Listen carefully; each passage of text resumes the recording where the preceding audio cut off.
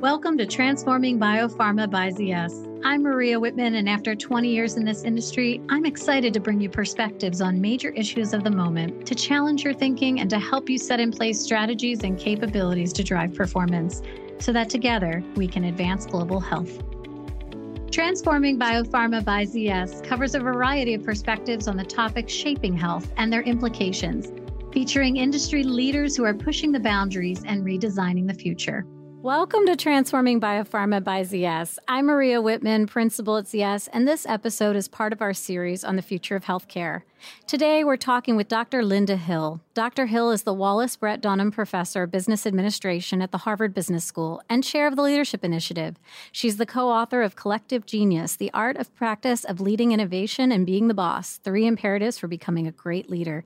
Dr. Hill is a keynote speaker here at ZS's 2022 Impact Summit, and we're talking live at the meeting in Boston.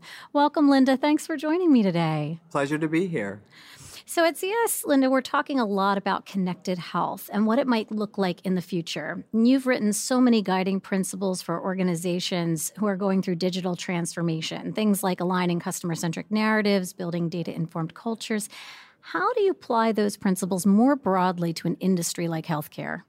I think there's lots of opportunity in healthcare. Digital tools and data are really enablers of organizations to be able to deliver value to patients. And so I think in that regard, it is a place where we can see all kinds of opportunities, both to improve the customer experience, the end-to-end experience, i.e. the patient experience, and also to really cut costs and be more efficient about what we do, because we know that the cost structure of healthcare in many countries is not what it needs to be if we're going to create more access for more people. You know, you mentioned the cost, and we've been seeing that 24% of patients avoid their healthcare because of cost. And another 24% actually avoid it because it's a hassle. And when you look globally, we studied, UK, Germany, Sweden, China, Japan, all about the same. UK is a little higher at 33%. And yet, here's health, one of the most personal things, one of the things that should be customer-centric. So how should healthcare and specifically stakeholders in biopharma think about course correcting this experience? I think one of the things that I would like to talk about the U.S. healthcare system is, needless to say, a lot of innovation is happening here that is important for the whole world on how to improve our healthcare. But we have to figure out how we make what we have come up with really accessible to people, which means we do need to look at the issues of cost. And I don't have an answer to that because I'm not a health economist, but for sure, one of the things that will make a difference there is if we do use digital tools where we can use digital tools, or we use data to make better decisions about how we should use the limited resources we actually do have. So I think it is important that healthcare figure out how to embrace digital tools and help patients and others in the healthcare system understand why we all need to begin to move in the same direction. So that means figuring out what our purpose is and having some common sense of where we're trying to go so that we actually can use these tools in a way to solve problems that we all care about. I love that concept of a common purpose. And in fact, one of the things I find challenging about healthcare in general is that we have so much data available to us. And now you've got clinical decision support helping physicians. You've got patients who have ability to gather some of this data on their own. You talked about data. You mentioned data informed a moment ago. So how should we think about data driven versus data informed in health? I think the issue of data informed as opposed to data driven is that really we have to make judgment calls in healthcare all along the way. And frankly, we need to take into account ethical considerations and be proactive about those. And data can help us figure out, where maybe things aren't going the way we'd like for them to go, or remind us or give us feedback on what's really happening out there as opposed to what we think with different patient groups, et cetera. But having said that, that's not going to help us really make the choices that need to be made. And those are tough choices. So data informed just tells us that we want to collect data and not simply rely on our own experience or own expertise, because it's always limited. We're going to have to work with others. And if we can get that one source of truth and how to think about the data that way so that we all are looking at the same information to try to make decisions together, that will help us collaborate more. But of course, we need to make sure that the people who are, quote, deciding what data are really relevant or collecting the data or whatever, all of that whole process, there's so many ethical concerns to be looked at there. So again, I don't think we want to act like the data is going to give us the answer, the data is really going to just augment our understanding of the circumstances and how to define the problem, what we're trying to get done, but really not give us those, the hard, help us, it's going to help us make the decisions, but we, I think, are going to have to use our ingenuity and our basic humanity about what we think is right about how healthcare should happen. So I think that it's a combination of the data informing us, but we actually, on our own understanding, that we have to figure out what that purpose is, what we're trying to do really, and then what does it mean about how we move and deal with some of the choices we're going to have to make. Last time we talked, actually, you were bringing up how the burden of burnout is just racing across healthcare providers. And one of the things that this data could provide an answer to is allowing people to focus on that human decision point at the end, right? Practice to the top of my license and remove some of the noise of all the data that's around us. You've got stories about this burnout and what it's doing. The burnout is tremendous, and actually, I think the burnout is being caused for a number of reasons. One of them, of course, obviously has to do with just the amount of work that had to be done to get us through COVID. But the other reason, I think, is that we actually people are losing a sense of why they're doing what they're doing. And there is so much pressure on people to do things in the healthcare system, for instance, in a hospital. There's so much pressure to do things in a way that actually are cost efficient, but really for many people who are delivering that healthcare sort of is being translated into, I'm not supposed to spend as much time with the patient, which goes completely against the humanity of people. So I think what we need to think about more is how do we design these tools to really fit and create the kind of experience, for instance, that healthcare workers want to have in their interactions with patients, and take that into account more as we're thinking about how we're going to deploy these tools. Because in the end, if you want to create a certain kind of end-to-end patient experience, you have to create a certain kind of end-to-end, if you will, healthcare worker experience. And I don't know that there's enough attention being paid to that experience and how those tools are affecting their day-to-day work about what they really care about most. And that is, they care deeply about making sure that those patients get taken care of. And so the burnout comes when you feel like you can't do your job. You can't actually provide that human touch that patient just needs for, those 2 more minutes. Instead, what you often hear, because of the way these things are designed, is that you're spending your time, making sure you get all your notes up on the computer so that, in fact, there can be billing done. Of course, that has to happen, but the more and more we get better at removing that kind of work, because we have the right tools and really pay attention to how it affects the day-to-day of that healthcare worker, I think that we'll see less burnout. Solving for these points of friction along the ecosystem, you mentioned the word collaboration, and, it does take design thinking in a collaborative way by stakeholders across health in some cases to actually manage through the challenges that we're facing. You've talked a lot about this concept of creative abrasion. Can you tell us about some successful experiences you've seen in healthcare where individuals and groups are coming together? So creative abrasion is about the fact that when we really have to collaborate, we're going to have some conflict, because really when you see innovative problem solving, what you see is that people with diverse points of view come together to figure out how should we solve this problem. So if you think about, I'm going to go back to the healthcare kind of setting, if you think about the kinds of teams that have to come together to deal with a cardiac patient or whoever it might be, you have all these different expertise, different people, there are different points of view and worries about what needs to happen with the patient. So what you see, though, is unless you actually take full advantage of those perspectives, they're all there in the room, if you will. But are you really hearing what everyone is thinking? So in terms of creative abrasion, what I've seen in many hospital settings is they really are trying to break down some of the hierarchy. Now, you do need to know, everybody needs to know who's going to make the decision, because you want to be clear about these things in a hospital setting. But you want to also do your decision-making in a way that is more inclusive. And so what I have seen is that they actually do take turns and go around the room, if you will, and lets people speak. Now, just because you create the opportunity doesn't mean I'm really going to tell you what I'm thinking. So you do have to work as a leader to create that kind of psychological safety. So what tends to create that, one is that we do all have a real clear sense of purpose. The other is that we actually do respect that everyone has a point of view that deserves to be heard. Doesn't matter how senior or how junior. So as you know, we talk about everybody having a slice of genius. We learned this from a leader. Everyone in the organization has talents. Everyone has passions. If you don't believe that, they shouldn't be in your organization. Once you've decided they're in your organization, then your key responsibility as a leader is to amplify those talents and passions and then figure out how to harness them for the collective good. So I think that with creative abrasion, what we see is that the leaders ask questions. So one CEO of a major company said, I realized I had a coach who counted how many times I made a statement and how many times I asked a question. And guess what? The balance wasn't where it needed to be.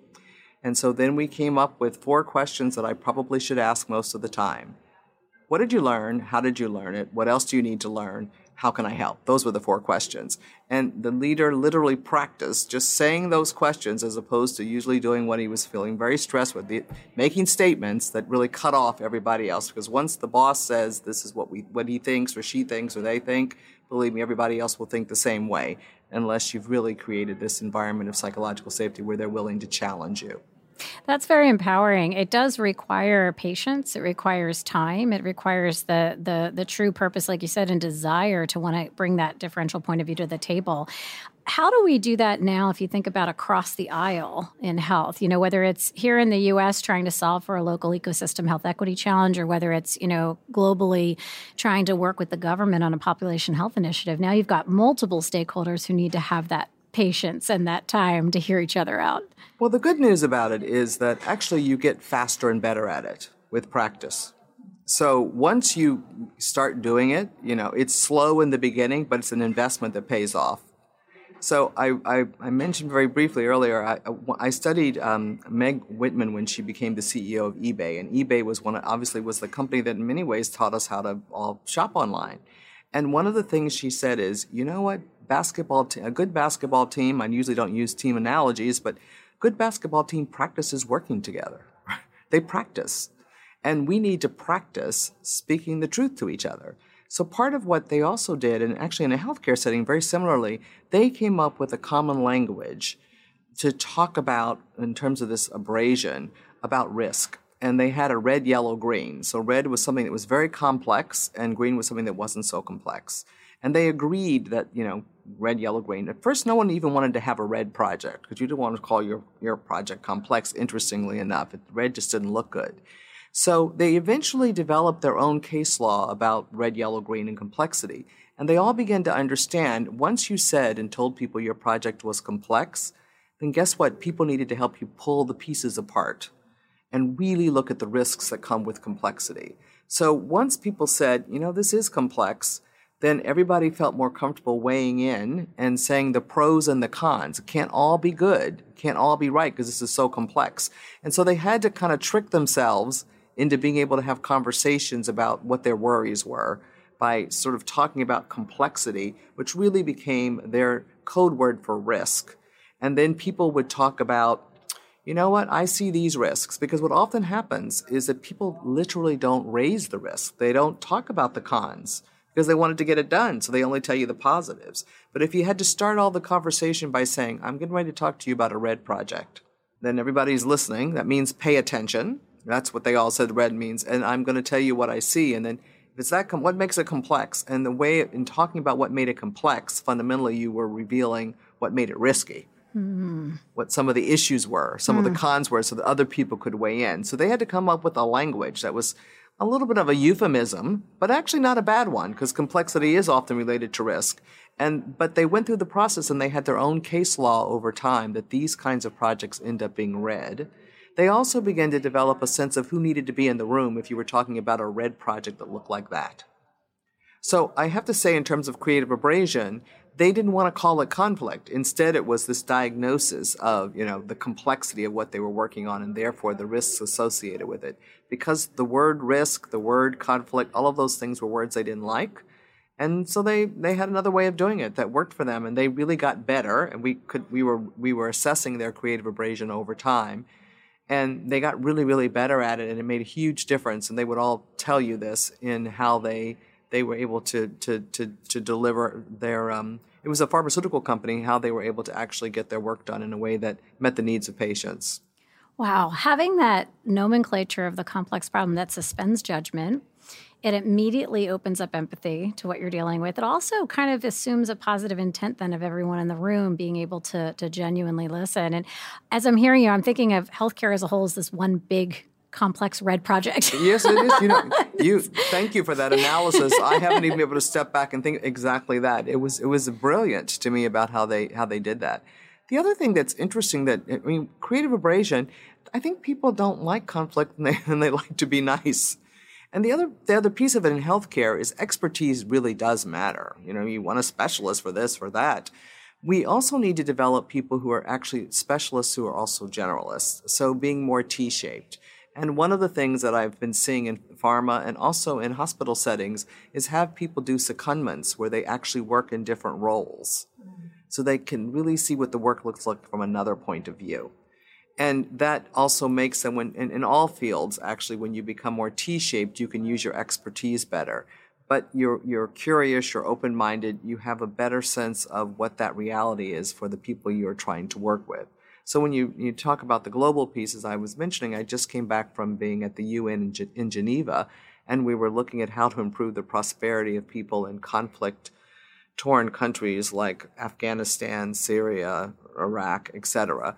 And, here I must say I was blown away by the complexity of what we were trying to deal with, because I'm usually dealing with businesses, and that seems fairly simple. But healthcare is so at the heart. And wellness, actually, healthcare in the sense of not just, that's the other thing I think it's going to drive us in a positive way. At least in this country, we need to have more of that wellness focus on, as opposed to fixing illness approach, the preventative medicine, which, we are not as strong at as in some other countries. And I think that you see that move happening as people look at, I'm moving to a slightly different topic, but if you think about people, the whole concern about mental health, and how that is truly becoming a problem. We've been going back to the burnout that we talked about more broadly, children who are having issues, et cetera. I think our country is, I hope we didn't want this, maybe the silver lining is that we're beginning to see people more holistically, their mental health, their physical health, and how these go together, and how not only with our patients, but also with our healthcare workers, because with COVID, we all became patients. So I think the empathy, and to some extent, that and the connectedness and the interdependency of we all have around the world, not that we've solved the problem, does make us more open to sort of listening and learning about what's happening in another country. Because I mean, in the U.S., if you don't think that the disease that gets developed in some country that you never heard of, and I'm saying it that way because I've heard people say it that way, that is going to end up affecting your life in your community. I think people kind of get that nowadays. I don't know that isolation is really a possibility, even though some might want to think that can do it. So I think that interdependence will make us see the common humanity, the common issues we have to deal with that are very fundamental to our well-being. I mean, just basic to being alive, frankly. I think it's just staggering to think about how many people have actually died, in the last couple of years. It's staggering if you just step back and think about that. If that can't move us to figure out how to be a little bit more collaborative, I'm not sure what will. What will? Yes. It's absolutely on a global scale. To your point about prevention and wellness, one of the things on the stage this morning I was saying is we've been doing a program with Harris Poll running massive waves of research against citizens in the U.S. and in 6 other countries and their doctors, and trying to understand really where are they, where were they a year ago, where are they now, and what are they thinking about in health and connected care. And 72% of Americans want a system focused on prevention. And in our latest wave, interestingly, we saw an uptick in reporting of healthier habits and behaviors overall, like paying more attention to my sleep, to my exercise, to my mental health, to, all the things that we would hope to see. So there's some alignment kind of coming together in those facets. Now, but you talk about experience and employee experience and all. When we look at the experience they're having of health, U.S. adults are half as likely to say they feel cared for, heard, or empowered as their doctors think they are. And, you kind of see then what's happening is 44% of people will avoid care till they're sick. 29% no longer have a primary care doctor. And it goes on and on and on. And so experience matters. It really matters at the patient level, not just at the global level. No, for sure. And I think that, that the fact that that's, I don't know the healthcare system like you do, so you would know better than I do, but I do know people in my life, who are close to me, et cetera, who don't go to their physician because of cost, as you said, and convenience. But they literally will say, I can't afford this. Or the number of people I have met in my own life who don't take the full dose that the doctor has told them they're supposed to take of a medication because they can't afford that medicine. And these are intelligent, hardworking people, right? Right. And I'm like, well, I don't think. Are you sure that it works if you only take half of it? Whatever. As when I try to ask questions, figure it out. So there's something that's quite broken about that, and obviously it's too expensive for many people, and that piece of it is there. I think the wellness and the energy piece is, again, I think that people have. I don't know what's happening. I think we are in a transition state right now, but there's no such thing as business as usual, and I don't know what we're going to go back to. But I think people have been reminded on some level, either consciously or unconsciously, about what really matters in life these last few years, and wellness is one of them, and you don't want to be sick or have to go to the doctor.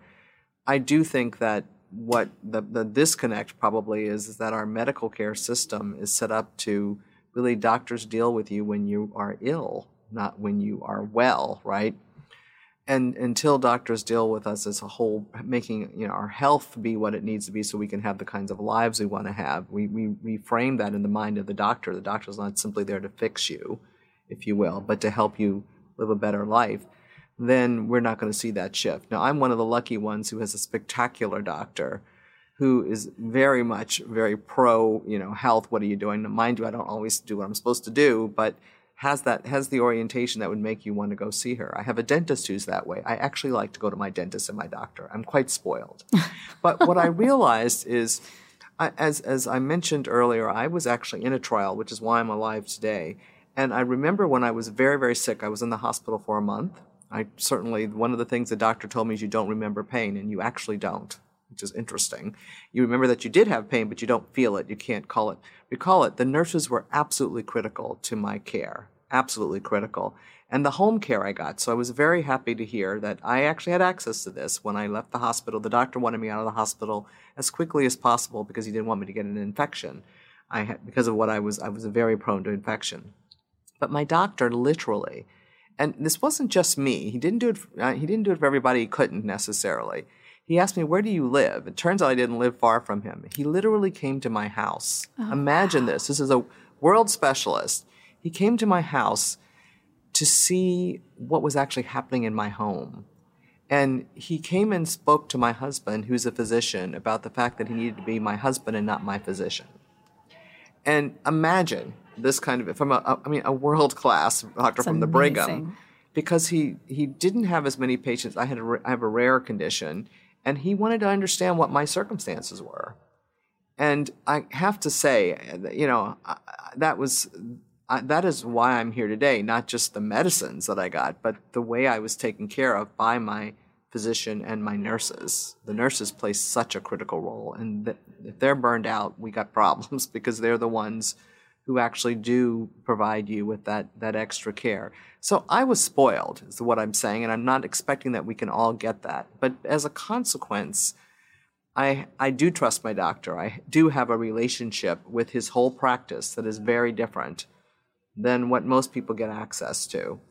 And I think that what we need to provide for all the people, all the actors, if you will, the patient and the people who serve them, is an opportunity to provide the kinds of relationships and experiences they would like to be able to provide because they would. That is their intention.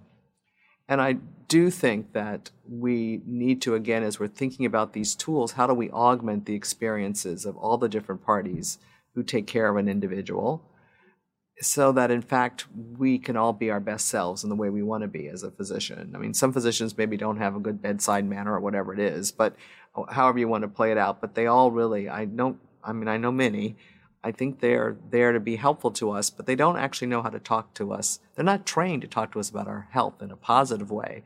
They're trained to deal with us when we're sick. And this doctor very, very deep, very respected. He said, it takes a whole family to take care of a sick person. He told me that when I was in the hospital. So I'm going to start working on your family. Wow. Imagine, I had a baby. Okay, how's he doing? It was.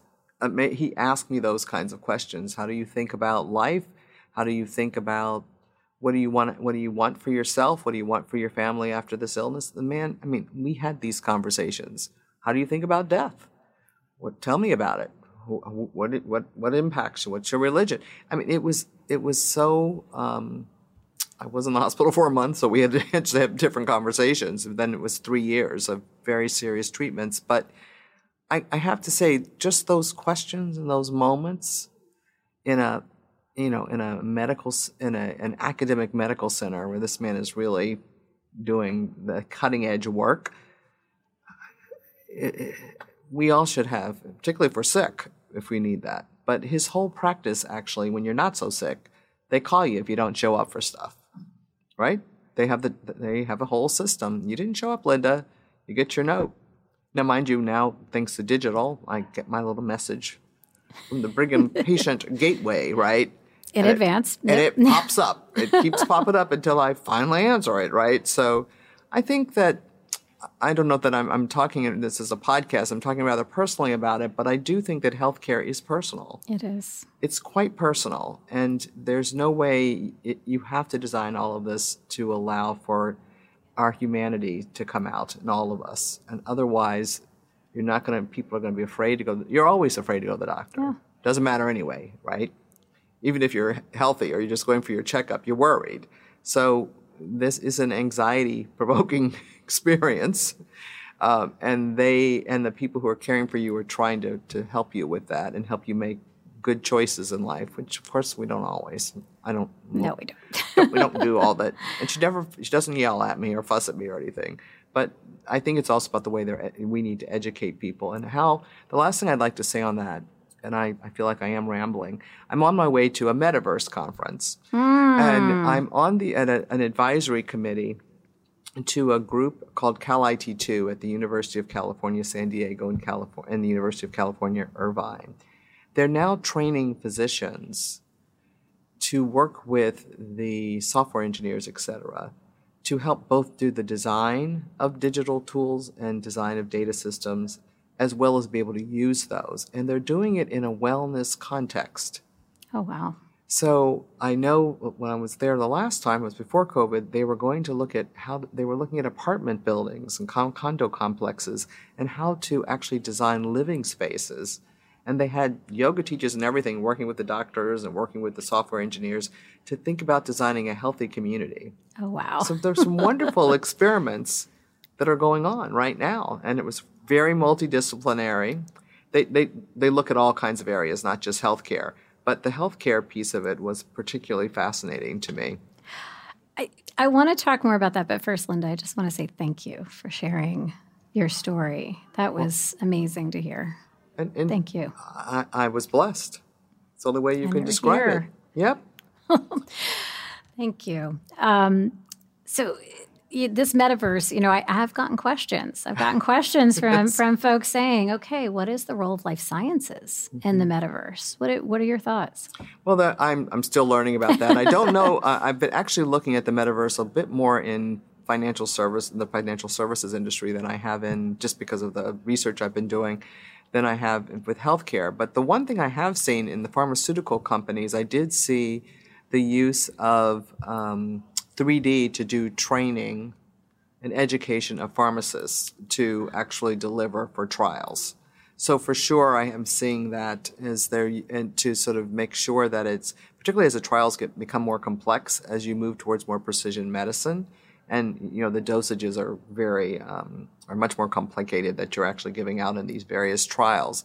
So they're trying to use more metaverse kinds of tools to make sure that people understand exactly how to store medications, deliver those medications to patients, et cetera. So I've certainly seen that happening. And in fact, was allowed to I was a little dizzy, put these on to move around. Apparently, I don't know if you know this, but women actually have more trouble with those simulators. Those glasses and everything than men do. They don't really understand why. And going back to collaboration, there's a collaboration between pharmaceutical companies and defense contractors and entertainment industry executives to, I guess, software engineers and things to really figure out how to solve that problem. They've decided to work across the industry. They're not competitors. That's wonderful. Really, to figure out why it is that women have more trouble. Can we do that on women's health now, too? Yep, yep. I will tell you the strangest, this is a little off point, but actually relevant. The other place where I do see the metaverse is obviously simulations to actually test out, to play out different scenarios about how certain, not just medications, but also, I guess, medical devices might be used to get things done. Certainly the use of, some of that's in the metaverse. So the thing I was going to tell you that amazed me, and I am on the board of Relay Therapeutics, a biotech company in precision medicine. But so I try to follow what's happening. So I was back to my visit to California to this group that I work with.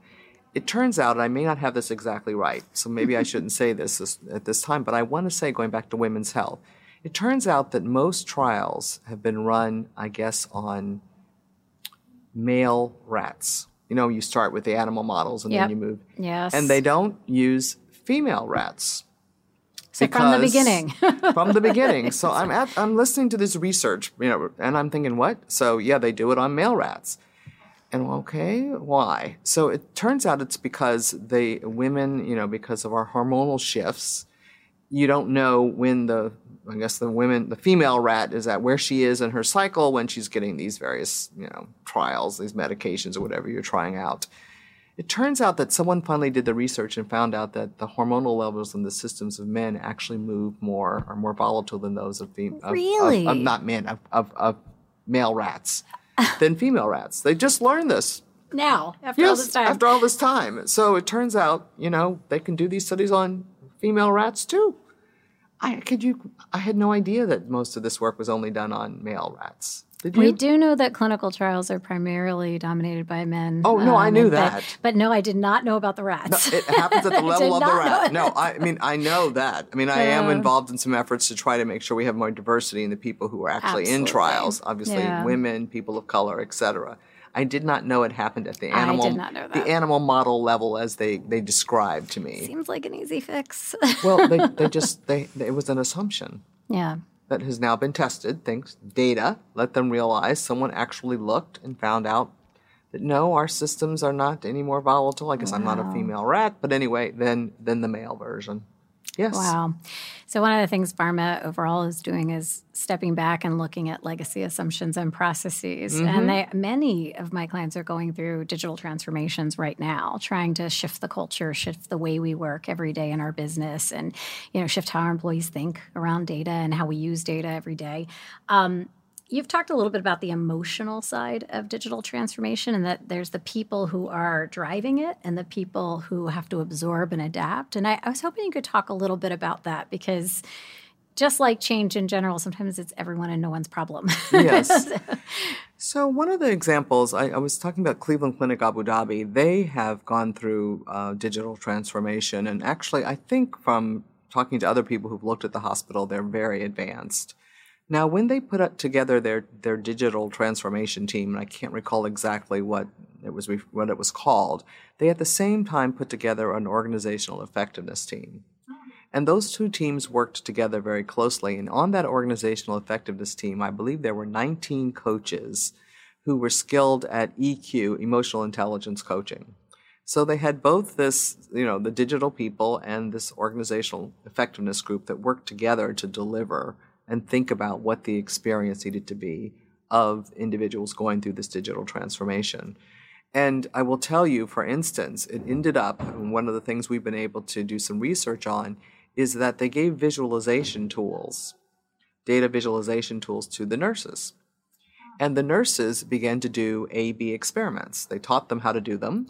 And they were doing so many A/B experiments to figure out how to improve the effectiveness of their, whatever ward or whatever they were responsible to, that the senior management began to have a discussion about, do we need to put some discipline on this? Too many tests. Too many tests. They're like running tests every which place. And not only that, they were calling the digital team Yeah. Which, two-way communication as opposed to what, the question, and saying, you know what, I wish my dashboard had this and not that. Why did you put this here or why not put... So they actually became empowered to have conversation with the digital team. Now, again, that's expensive talent, et cetera, and you actually do want some standardization over time. Yeah. But just the fact, and the senior man, do we stop this? I forget That's how many... a good problem to have. It was, yeah. So, and they actually, again, I would say if you are going back to the experience and the digital, turns out those visualization tools make a huge difference in whether people adopt the use of data. Wow. I don't remember which one. I think I guess I shouldn't be selling one over the other, but I've seen different tools. So as soon as you give them that and they can see the pictures and visualize what it means, yep, they had all kinds of thoughts about how things could be better. So something you said there about empowerment, because many organizations, leaders think that they're empowering the next level down. But what we see is, yes, we're transforming to a digital company. The next layer is then, getting it loosely involved and, or part of specific work streams. But then when you start going down the chain, the people who should be empowered on the ground to use that data to make those decisions, they often don't feel it, or they don't act on it, even if they say they feel it. So what's going on there? Well, I think there are a lot of things going on there. One is that one of the things we've seen in many organizations is if I'm not a technical person, then I don't think digital really relates to me. Ah, yes. Literally, right? So, or just like, who's supposed to innovate? And for us, innovation is anything that's new and useful to the organization. It can be more incremental, it can be more breakthrough, it can be about execution, whatever. So when you see organizations where they are using these tools, basically people have been told, you also have a role to play in solving the problems around here for our customer or our patient. So one is that the mindset of the individual is one of, I'm supposed to be doing this. And so we talk about whether or not someone is being a value creator or a game changer. And we need to be both. A value creator is someone who knows how to address a should. This is something we should be doing on or whatever it is, this is my job, I should be doing it. A game changer is someone who's thinking about what we could be doing, identifying those opportunities and trying to close them. So what we see in organizations where you see digital being absorbed and used more, embedded more, is that the people throughout the whole organization understand that they're supposed to be doing shoulds and coulds, be value creators and game changers. Now, that doesn't mean you got to always do what you should do, but you have some opportunity to think about what you could do. And so as a consequence, they are doing this innovative problem solving. So at Cleveland Clinic Abu Dhabi, the nurses were told, you are supposed to deal with shoulds and coulds. So they thought, how do I find out what the coulds are? Well, they were given some access to some digital tools, some data, how to do some visualization, taught how to run A/B rigorous, relevant experiments, and they had problems they wanted to solve so they could meet the needs of their patients and their communities.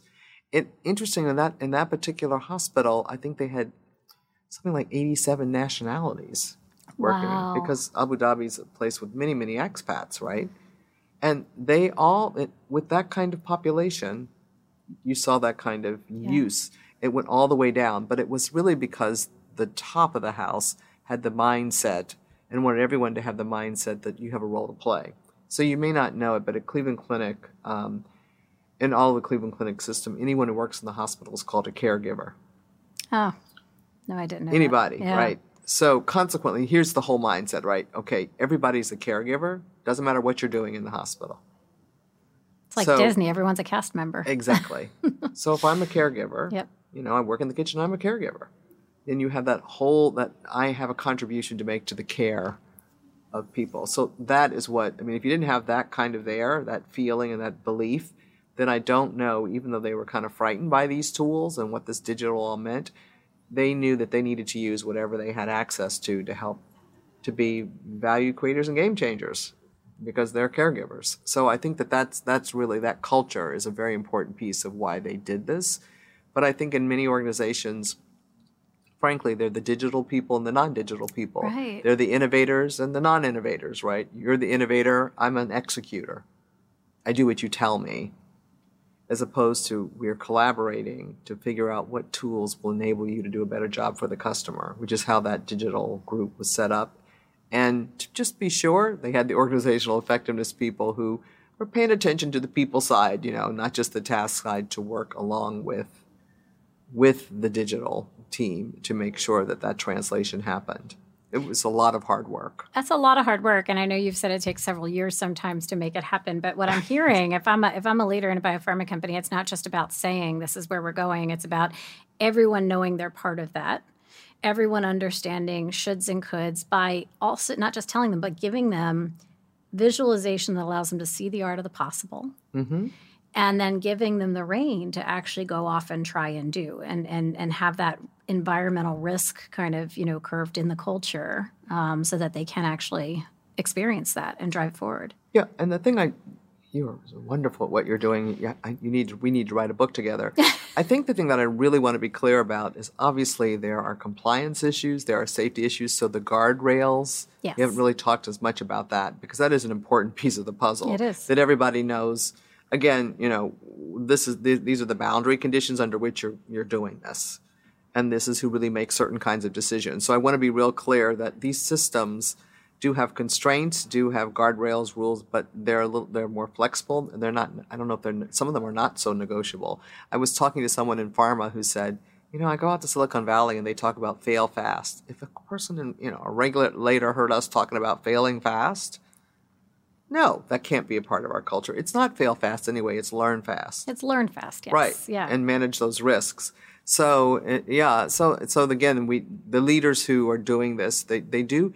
It's much more conversational than a rule book, I guess, is as I listen to you about what's appropriate and what's not appropriate. Right. And again, if we're working collectively and we have that common understanding of some of those boundaries, then that allows us to know we can work within this space and everybody knows when you're getting out of that space.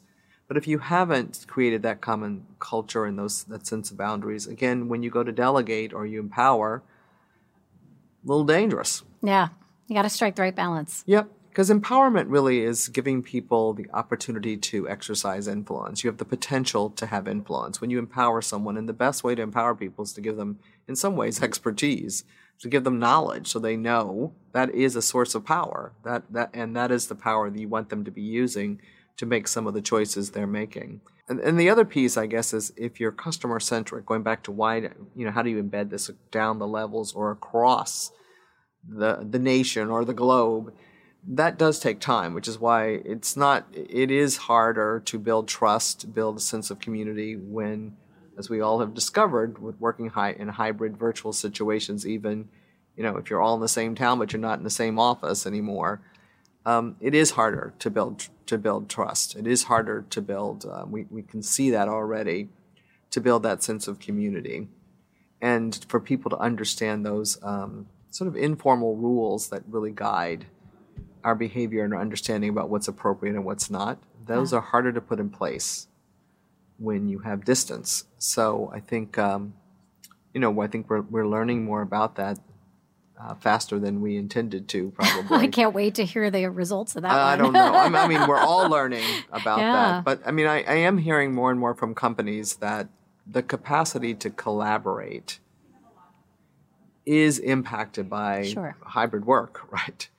And therefore, the capacity to innovate is probably impacted as well. So I think we have to see how this will all play out over time. To keep getting creative, I think. Yeah. So how do we stay connected? That's a good question. Yeah. I have one more question for you, and this is a question that I asked all my guests. Oh. If you could change one thing about healthcare, what would it be?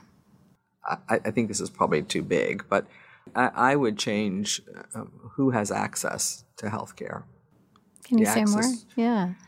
I had the privilege of sharing what was a personal experience for me, and I know that it ended up, for a range of reasons, being particularly special. But I as we talked about, people who don't go to the doctor, who don't because they can't afford to, or they're afraid to, or it's inconvenient. So if I could change one thing, I would have more universal access. When I did that project in Germany, now many years ago, it turns out in part I was working with some people from the Green Party there. When the wall came down, the healthcare costs in Germany just went way up. And they also, what I was looking at is they were trying to figure out how to figure out who should get transplants. And the thing that struck me is how in Germany, they really felt they had to come up with a system that was fair to everybody because everybody needed to have equal access. And that was so refreshing and so inspiring to me in a way that I actually don't hear so much in my own country. So I think access is what I would wish. It's an amazing answer, and it's you're right. It's health. There's nothing more personal than health. It is a right and an opportunity for all of us to do better on access. Yes, so that would be it. Thank you. Thanks for joining me. Thanks so much, Linda, for joining me today. And thanks for listening to Transforming Biopharma by ZS. We invite you to subscribe and leave an iTunes review. And to learn more about ZS's connected health research, visit zs.com/future of health. Thanks for listening, and I'll see you next time. Please visit zs.com/future of health if you're interested in learning more about transforming biopharma and ZS's industry perspectives.